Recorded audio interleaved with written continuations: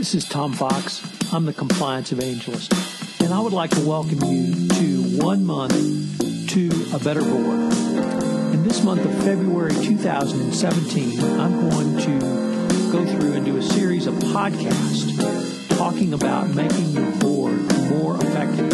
I'm going to start out with the legal requirements that a board has around compliance, move into why a board needs a compliance committee and compliance expertise at the board. I'm going to talk about how the CCO should report to the board and questions that a board compliance committee should ask of a CCO.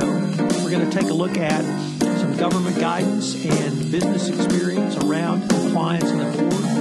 We're going to talk about some board failures. We're going to talk about how boards do investigations. We're going to look at boards and internal controls. I'm going to end with a series of specific questions that a board should ask of its chief compliance officer. And on my final day, I will detail 20 questions that every board should ask of its chief compliance officer. Each day, I will give you a short 10-minute or so podcast with 3 key takeaways for that day, and I will accompany each podcast with text that you can use. The 20 questions that I referenced will be provided on the final day of February. This is Tom Fox. Thank you very much for joining me on this journey to 1 month to a more effective board. Day 13, Board Failures. Today I want to take a little bit different direction as I consider a couple of failures at the board level around bribery and corruption. The first is VimpelCom, clearly one of the top 5 anti-corruption cases across the globe. Multiple allegations of bribery in multiple countries, fines paid to multiple regulators. But I want to focus on a couple of things. So I'm going to go through the facts and then talk about what the board's failures were as laid out in the criminal information. VimpelCom sought to enter the Uzbekistan telecom market through the acquisition of a local player, Unitel. Unitel made clear to VimpelCom that to have access to obtain and retain business in the Uzbeki telecom space, VimpelCom would have to regularly pay a foreign official millions of dollars. Turned out that foreign official was the daughter of the president of Uzbekistan. VimpelCom also acquired another entity, Butzel, which was at least partly owned by the Uzbeki government official who hid her interest through a shell company, yet it was still known to VimpelCom. VimpelCom did not articulate a legitimate business reason for the deal and paid $60 million for Butzel. As laid out in VimpelCom's criminal information, its senior management was well aware of the potential FCPA risk. From the beginning of VimpelCom's deliberations concerning its entry into Uzbekistan, there was an acknowledgement of the serious FCPA risks associated with VimpelCom's management recommendation to purchase Butzel in addition to Unitel. Documents prepared for the 2013-2005 Finance Committee meeting explain that Butzel was owned by a Russian company and a partner, without further detailing the identity of the partner. The materials documented through a local partner, VimpelCom was in a preferred position to purchase both assets. The Finance Committee identified the likelihood of corruption and expressed its concerns. Yet even with these reservations, the Finance Committee failed to identify the local partners, including the daughter of the president of Uzbekistan. But there was even more specific caution around an FCPA violation when one Finance Committee member expressed concern on the structure of the deal and FCPA issues and noted that if VimpelCom goes into this deal under this structure and if the structure violates the FCPA, VimpelCom's name could be damaged. The Finance Committee voted to move forward with the Butzel portion of the transaction, provided all issues related to the FCPA should be resolved. These concerns moved up to the VimpelCom Board of Directors. In a later board meeting, there was a discussion of the likelihood of corruption and that there was a recognition that a thorough analysis was needed to ensure that the Butzel payment was not merely a corrupt pretext for services and favors. There were also numerous requests to ensure that the deal complied with the FCPA.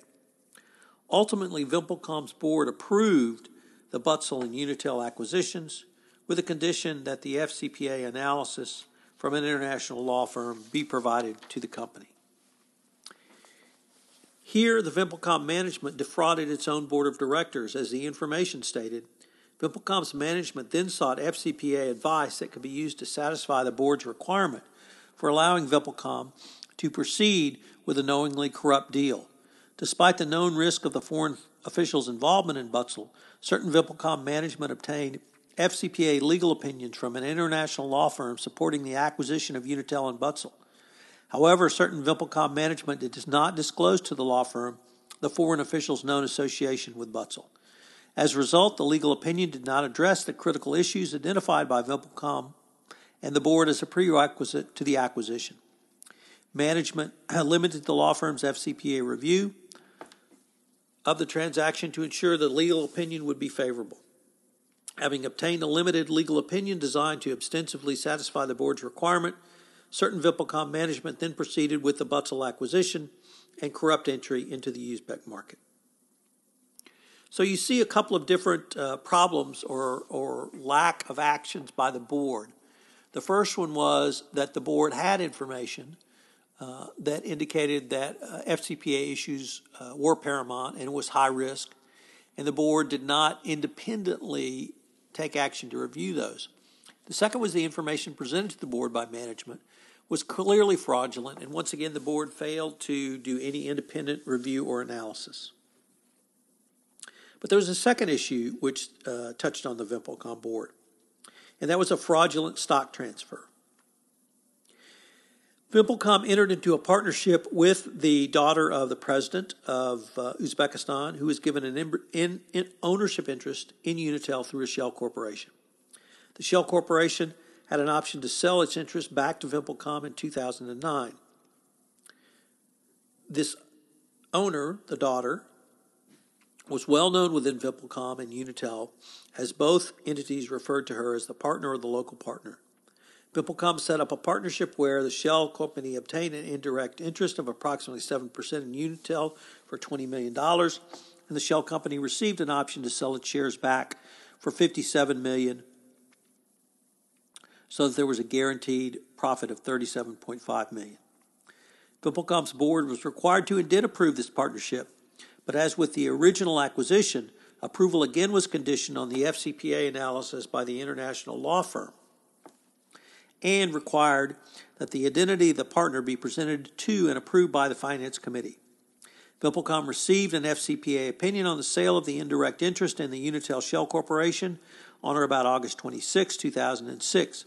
The FCPA advice VimpelCom received was not based on an important detail which is known to certain VimpelCom management and that management failed to provide to outside counsel regarding the president's daughter's control of the Shell Corporation.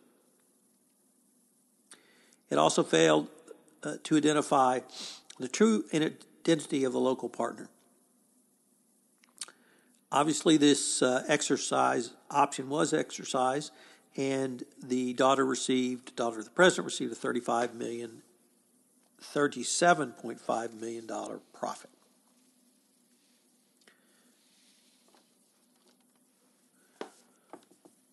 A second company was the Tulsa-based BizJet, which had 4 senior executives convicted for their participation in a bribery scheme.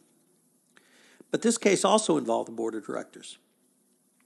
In its criminal information, they stated in 2009 at a board of directors meeting, Executive A and B discussed with the board the decision of where aircraft is sent for maintenance work is generally made by the potential customer's director of maintenance or chief pilot, and these individuals were demanding $30,000 to $40,000 in commissions, and BizJet would have to pay referral fees to gain market share. And this was done.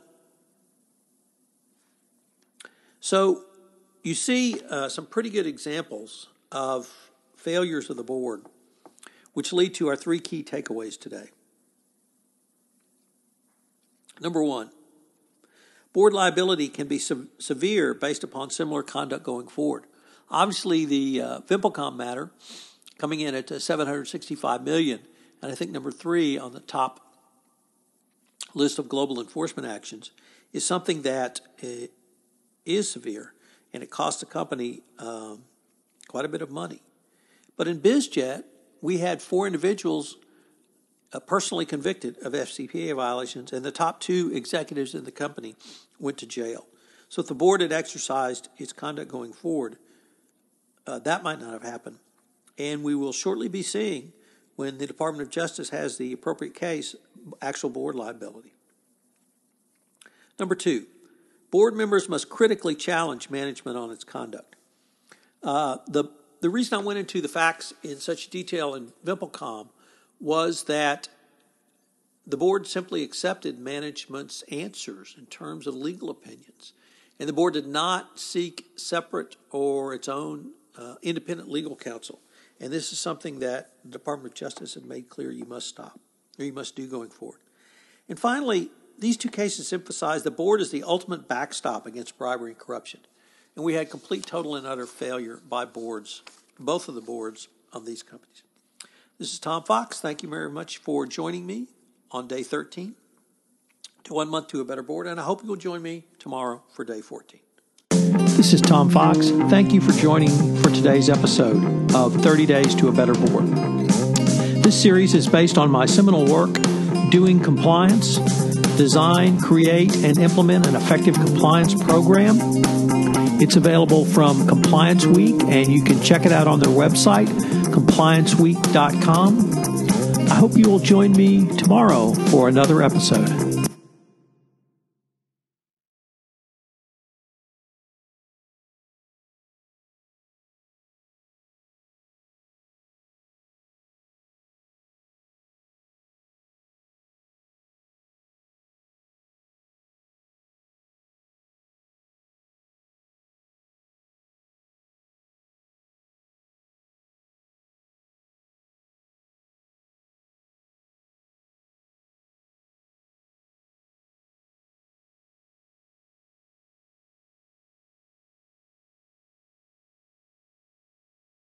This podcast is a part of the C-Suite Radio Network.